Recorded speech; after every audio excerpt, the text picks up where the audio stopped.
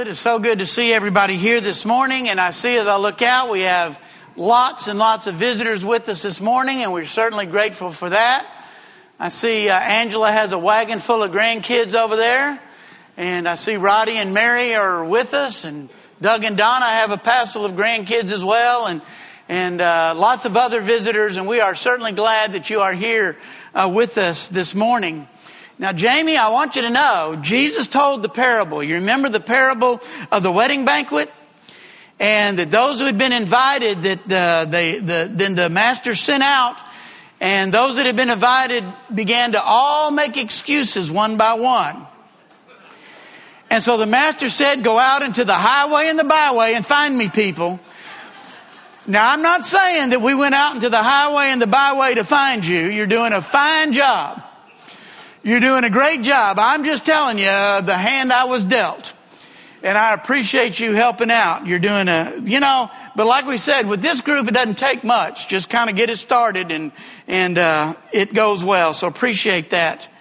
I also want to thank everybody who helped with Vacation Bible School yesterday. It was a great day. Had about 36 kids. Well, more than that when you add in the 2 and 3 year olds and the cradle roll. I think we're about 44. And had a marvelous day. If you missed all the decorations and everything, you should have seen it. It was wonderful. We had a great cleanup crew. In fact, they were a little over energetic because this was magnificent. This was a flowing river coming out here, and it had rocks and trees and all this stuff. And I had told Aaron, I said, you know what? I think I'm just going to leave that up there for tomorrow morning. I think it'll look good, and I'll even somehow fit it into the lesson, and it'll be just fine. And we had this big boat, and this big boat stays down in the bus barn. And so we had it up here, and so we needed to take it down. And so I got some of the guys, and I go down to take the bus to the bus barn, to the boat to the bus barn. Maybe it's the boat barn. Maybe the bus is in the boat barn. I don't know. But anyway, took the boat to the bus barn, and when I came back, it vanished. It was all gone. The cleanup crew thought, well, we'll get that. So anyway, I appreciate the cleanup crew. Very good. And those who help with the classes, those who help with the meal, those who help decorate, those who brought children, those who, told their neighbors about it. We appreciate you very much. It was a great day, and I know the children enjoyed it. I also want to mention that for several years now, we have participated in the community summer feeding program, where they make sack lunches. The school makes sack lunches for children in the community. And our week to hand those out is this week, Monday through Thursday. Somebody, the intern dude, will pick the meals up at the school and will take them to the city park. But we need volunteers to be up at the city park from a little bit before 11 till about 12:30 on Monday, Tuesday, Wednesday, and Thursday. So if you can help us with that, greatly appreciate it. I've got a sign-up sheet right here. So when you come to me, I will put your name right on it. So if you can help with that this week, that would be fantastic. One more little housekeeping item, then we'll get into the lesson. I promise you. If I leave real quickly, there's a reason. The plague has descended upon my family. It started with Peyton late yesterday afternoon. It went to Brittany late last night. And it reached Kenya about 5 o'clock this morning. So I'm a ticking time bomb. So if I'm in the middle of a point and I say, here's the invitation, you'll know. But we have been in the book of Hebrews. We started the book of Hebrews, and we have been using as our theme verse for the whole study, chapter 3, verses 13 and 14, that says, let us encourage one another daily as long as it is called today, so that no one may be hardened by sin's deceitfulness. We have come to share in Christ if we hold firmly to the end the confidence that we had at first. This letter is all about encouragement. It's all about encouraging Christians who were on the verge, many of them, of giving up. And we might think to ourselves, as we sit here this morning, uplifted and encouraged, we might think to ourselves, why would anybody give up? Why would anybody give up to Christianity? But we've seen it happen. We've seen it happen. People that we know, people that we love, maybe even people that we look up to, give up their Christianity. There may be some in here this morning who have a really nice smile on their face, but you're about to give up. You're thinking of giving up. And the writer of the book of Hebrews says, don't give up. And the writer of the book of Hebrews says to each one of us, encourage each other. Encourage each other not to give up what we have. We started off by looking at what the writer says about the fact that Jesus' words are superior. Now, the whole theme is that Jesus is superior, the superiority of Jesus, the preeminence. It goes along with our study on Sunday mornings in Colossians. But he says, God spoke to us long ago through the prophets and everything, but he has now spoken to us through his Son. Not that what was said before wasn't important, but when the Son speaks, you better listen. He goes on to talk about how that Jesus is superior to the angels. Angels are cool. Angels are neat. I don't understand everything about angels, but they're great. But they're not as great as Jesus. Jesus is far superior to the angels, the writer says. Then he brings in a little warning. He says, be careful, pay attention so that you don't drift. We don't want to drift. And then he says, how shall we escape if we neglect or ignore our great salvation? And that's one of those rhetorical questions. The answer is we will not escape. And so we looked at how a couple weeks ago about our great salvation and why it is so great. And that brings us to our passage for this morning.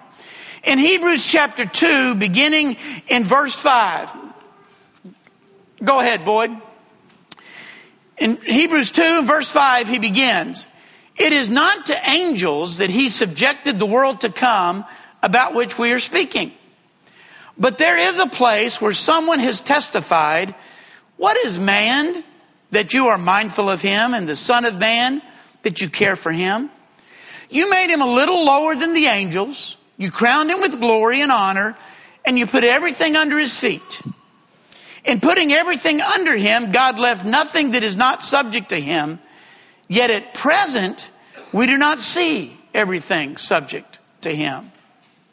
But we see Jesus, who was made a little lower than the angels, now crowned with glory and honor, because he suffered death so that by the grace of God he might taste death for everyone.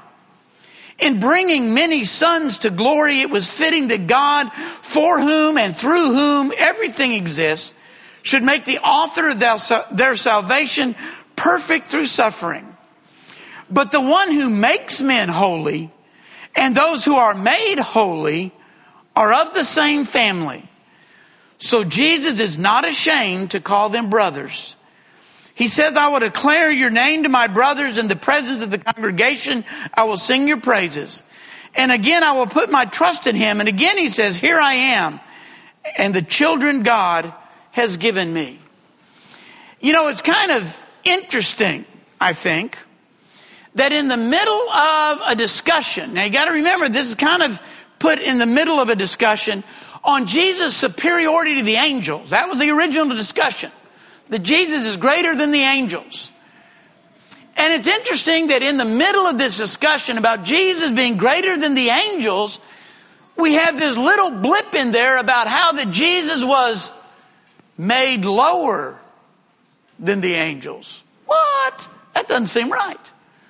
You've been arguing all the rest of chapter 1 and the beginning of chapter 2 how Jesus is far superior to the angels, and now you say that he was made lower than the angels.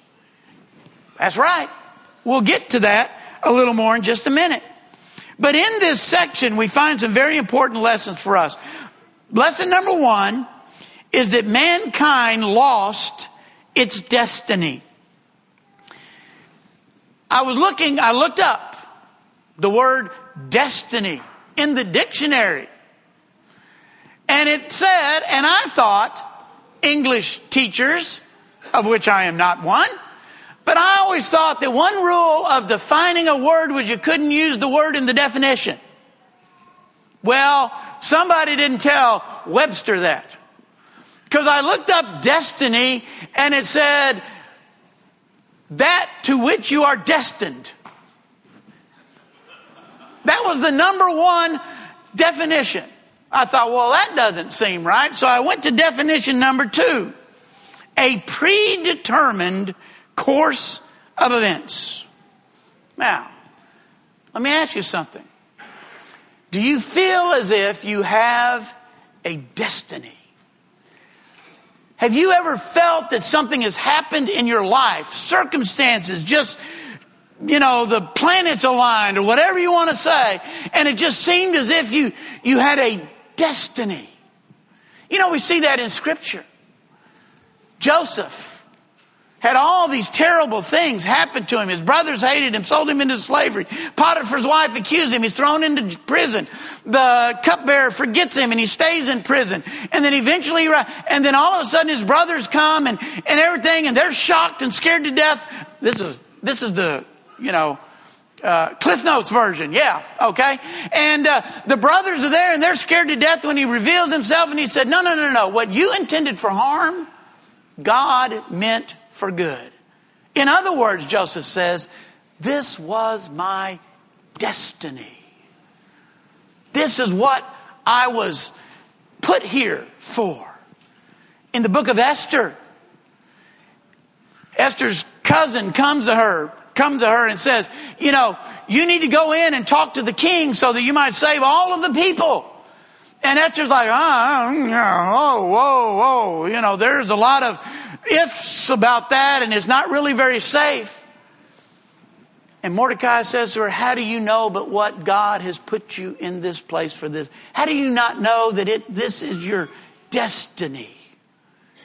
You see, God created mankind. God created man with a destiny.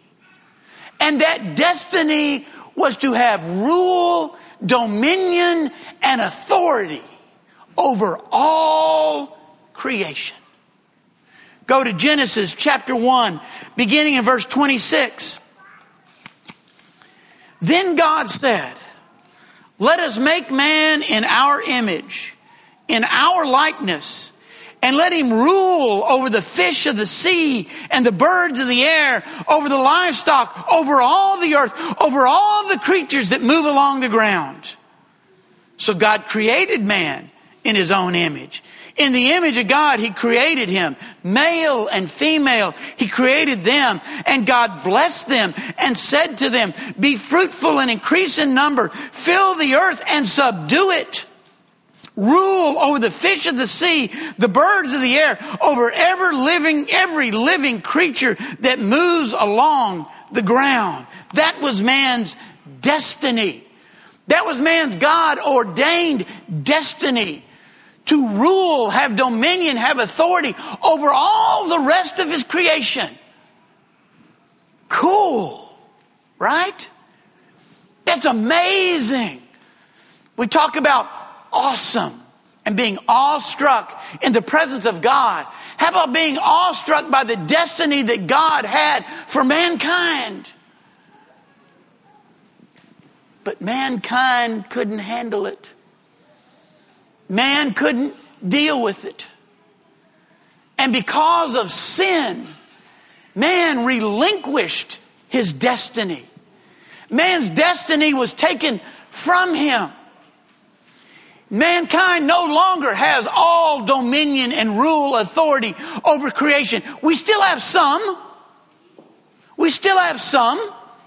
But not all. Romans tells us that all of creation groans and is subject to the consequences of sin.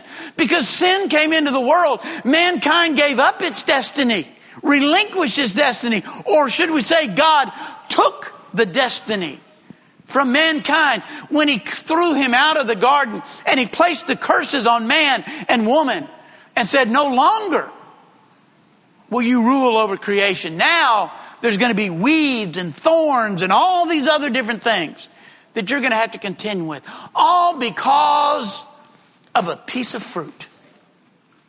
A piece of fruit. Mankind relinquished his destiny. It reminds me of Esau. Esau, who gave up his birthright. The birthright was his. It was going to be his. Jacob was going to give it to him. No, Jacob wasn't. Isaac was going to give it to him. Isaac was going to give it to him. But he was just so hungry. He gave up his birthright for a bowl of stew. And mankind gave up its destiny, its God-ordained destiny, because of a piece of fruit. Disobeying God, and sin entered the world. Like the prodigal son, we were at rock bottom, hopeless, helpless, doomed. The ruler became the slave. Romans chapter 5. Mankind lost its glory and honor and destiny and its relationship with God. At camp that we had a couple weeks ago, each team, everybody's divided into teams and they play sports on these teams. But one of the things they do on these teams is they make videos. And to be honest with you, I've never really been a fan of the team videos. You know, it's kind of like, But this year's videos, by far, were the best videos as a whole I have ever seen in all my years of seeing videos. Now, you got to understand, when we first started doing videos for camp, the camera was this big, you know, and sat on somebody's shoulder, and there was no editing or sound dubbing or anything like that. It was just stop and record. That was it. So now they have all this stuff to make it, you know, incredible. But anyway, one of the videos this year was a takeoff of the SPCA commercials. You know, the one where they come on and they show the dogs and the cats and all the poor animals and things like that. Anyway, and it was kind of about the poor lost children of Netz's camp. You know, anyway, it was a takeoff on that. Now, I got to be honest with you. When that commercial comes on television, well, of course, I got to be honest with you. When any commercial comes on television, I change the channel. But in particular, if that commercial comes on, I change the channel. If any of those commercials about the starving children in Africa, and for 25 cents a day, you can, you know, I switch the channel. It's not because I don't care. It's not because I'm not aware of the situation or the problem. I just don't like to see that. It's painful, whether it be the animals or the children, either one. But because of our lost destiny, we are those poor animals. We are hopeless. We are helpless. We are doomed. And the price that had to be paid to redeem us was greater than 10 cents a day. It was God's own Son to bring us back into that relationship. And that brings us to the second point. And that is that Jesus restored mankind's humanity, or destiny, mankind's destiny. Look at verse 9 again. It says, but we see Jesus, who was made lower than the angels, now crowned with glory and honor, because he suffered death, so that by the grace of God, he might taste death for everyone. It reminds me again of what we found in Philippians chapter 2, beginning in verse 5. Whoop, I got to go the other way. Have this attitude in you that was also in Christ Jesus, who being in the very nature God, did not consider equality with God as something to be held onto or grasped, but he made himself nothing, taking on the very nature of a servant, being found in the likeness of man, and being found in appearance as a man, he humbled himself and became obedient to death, even death on a cross. Therefore, God hath highly exalted him to the highest place and gave him the name that is above every name, that at the name of Jesus every knee should bow in heaven and on earth and under the earth, and every tongue confess that Jesus Christ is Lord, to the glory of God the Father. Now, this is my attempt at a flow chart. Okay? There's God. There's angels. There's man. A little lower than the angels. That's what it says in Psalm 8. That's what it says here. And what it says in Philippians 2 and what it also says here is that Jesus, who is God, was made a little lower than the angels. In other words, he was put on our level. He was put in our station, which he's going to talk about more the end of this chapter. We'll get to that next week, maybe, or some week anyway. But he was made a little lower than the angels so that he could be the perfect sacrifice for us. He came to earth, took on humanity.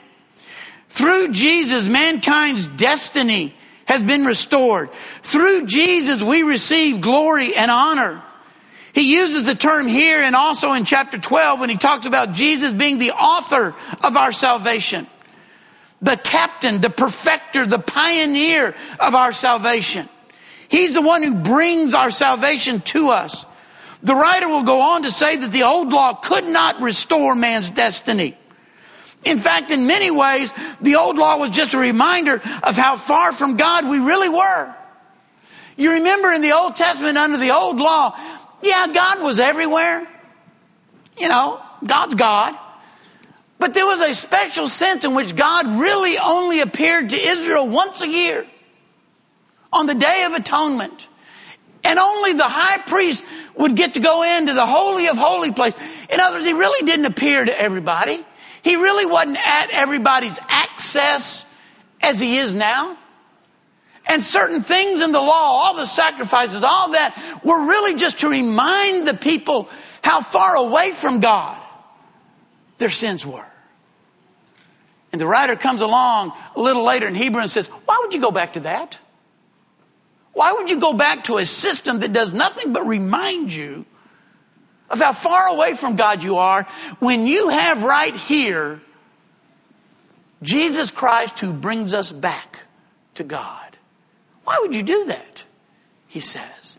Jesus restores us back to our destiny. But in Christ, everything changes. Our destiny and our relationship with God is restored. Now here's what, you'll have to hang with me a tad on this one. I'm a little out in left field, but not far. Left center, perhaps. We now have an even better destiny. God's original destiny for mankind was to have rule, dominion, and authority over the earthly creation. That was man's original destiny. We ruined that. We ruined it with sin. We ruined it. So God had a plan. God had a plan to restore the relationship between mankind and himself. But the plan was even better with the destiny that was provided. Because now, through Jesus, our destiny goes way beyond anything that has to do with ruling and authority on this earth. Look at what it says in verses 10 and 11. I love this. In bringing many sons to glory, it was fitting that God, for whom and through whom everything exists, should make the author of their salvation perfect through suffering. Both the one who makes men holy and those who are made holy are of the same family. So Jesus is not ashamed to call them brothers. That ought to give you goosebumps. That Jesus Christ is not ashamed to call you and me brothers and sisters. Wow. Wow. That goes all the way back. Remember, I talk about this all the time with the prodigal son. The prodigal son would have been happy, would have been absolutely satisfied to have been welcomed back as a servant. And the father said, you're my son. If God had just provided enough salvation to keep me out of hell, I'd have been satisfied. You know what I mean? I'd have been satisfied with that. If he'd have provided just enough salvation to keep me out of hell, whew, I'd have been happy. I'd have been satisfied. Whoa. But he did so much more. He went so much further. He has blessed us beyond what we can even hope or imagine. And that's why I love this verse in 1 John chapter 3 and verse 1. It may be my favorite verse in the whole Bible, at least right at this moment. How great is the love the Father has lavished on us, that we should be called children of God, and that is what we are. Whoa. How great the love the Father has lavished on us, that we should be called children of God, and that is what we are. We are joint heirs, we saw, with Christ.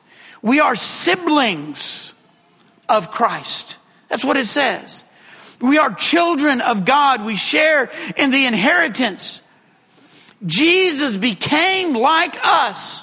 And I don't know how far you want to go with this, but Jesus became like us so that we could become like him. Other places of the Bible talk about the righteousness that's being revealed more and more every day. The idea that we are joint heirs with Christ. The idea that the honor and glory that the Father had bestowed on him, Jesus then bestows on us. And he calls us brothers. And he's not ashamed of it. He's glad to call us brothers. You see, what God has restored to us is more than we ever had in the beginning. It's more than just dominion over this creation. It's sharing in the divine inheritance. It's sharing in the nature of God's Son, being called a brother. We'll get more into this a little bit next week, but you remember in John chapter 1, in verse 1, it says, in the beginning was the Word was with God, the Word was God. And then we skip down to verse 14, that verse I like. Not that I don't like all of them, but you know. And the Word became flesh and made his dwelling among us. Isn't that cool? Jesus was made a little lower than the angels. We'll see next week, he says he partook of the fleshly nature of his brothers. He became like us. He pitched his tent among us. Why? So that he could go and prepare a place where we will get to pitch our tent among him. John chapter 14, verses 1 through 4. Do not let your hearts be troubled. You believe in God, believe also in me. In my Father's house were many rooms. If it were not so, I would have told you. I am going to prepare a place for you. And if I go and prepare a place for you, I will come back and take you to be with me, that you may also be where I am. I'm going to paraphrase a tad. Jesus says, I came and I pitched my tent among you. But I am going and I am preparing your tent. I am preparing your place so that one day you will come and you will live where I am. Wow. What a destiny. What a destiny provided by Jesus Christ. If you're here this morning and there's some way we can help or encourage you in your search for your destiny, we invite you to come now as we stand and as we sing. We hope by listening to this lesson, you have found a better understanding of the Bible. And through that better understanding, find a closer relationship with God and His Son, Jesus Christ, our living Savior. If you have any questions or desire more information, please feel free to contact us here at the Dangerfield, Texas Church of Christ. You can find us at dfield.org. That's DFIELDCOC.org. Or you can email at dfieldcoc779 at AOL.com. Or you can call us at 903-645-2896. If you are local to the Dangerfield area, we would love an opportunity to meet you and encourage you in person at 818 West W.M. Watson Boulevard, Dangerfield, Texas, 75638. Our meeting times are Sunday mornings at 9:30 a.m. for Bible class and 10:30 a.m. for worship service, Sunday evening at 6 p.m. for worship service, and Wednesday evening at 6:30 p.m. for our midweek Bible class. Grace and peace be with you always.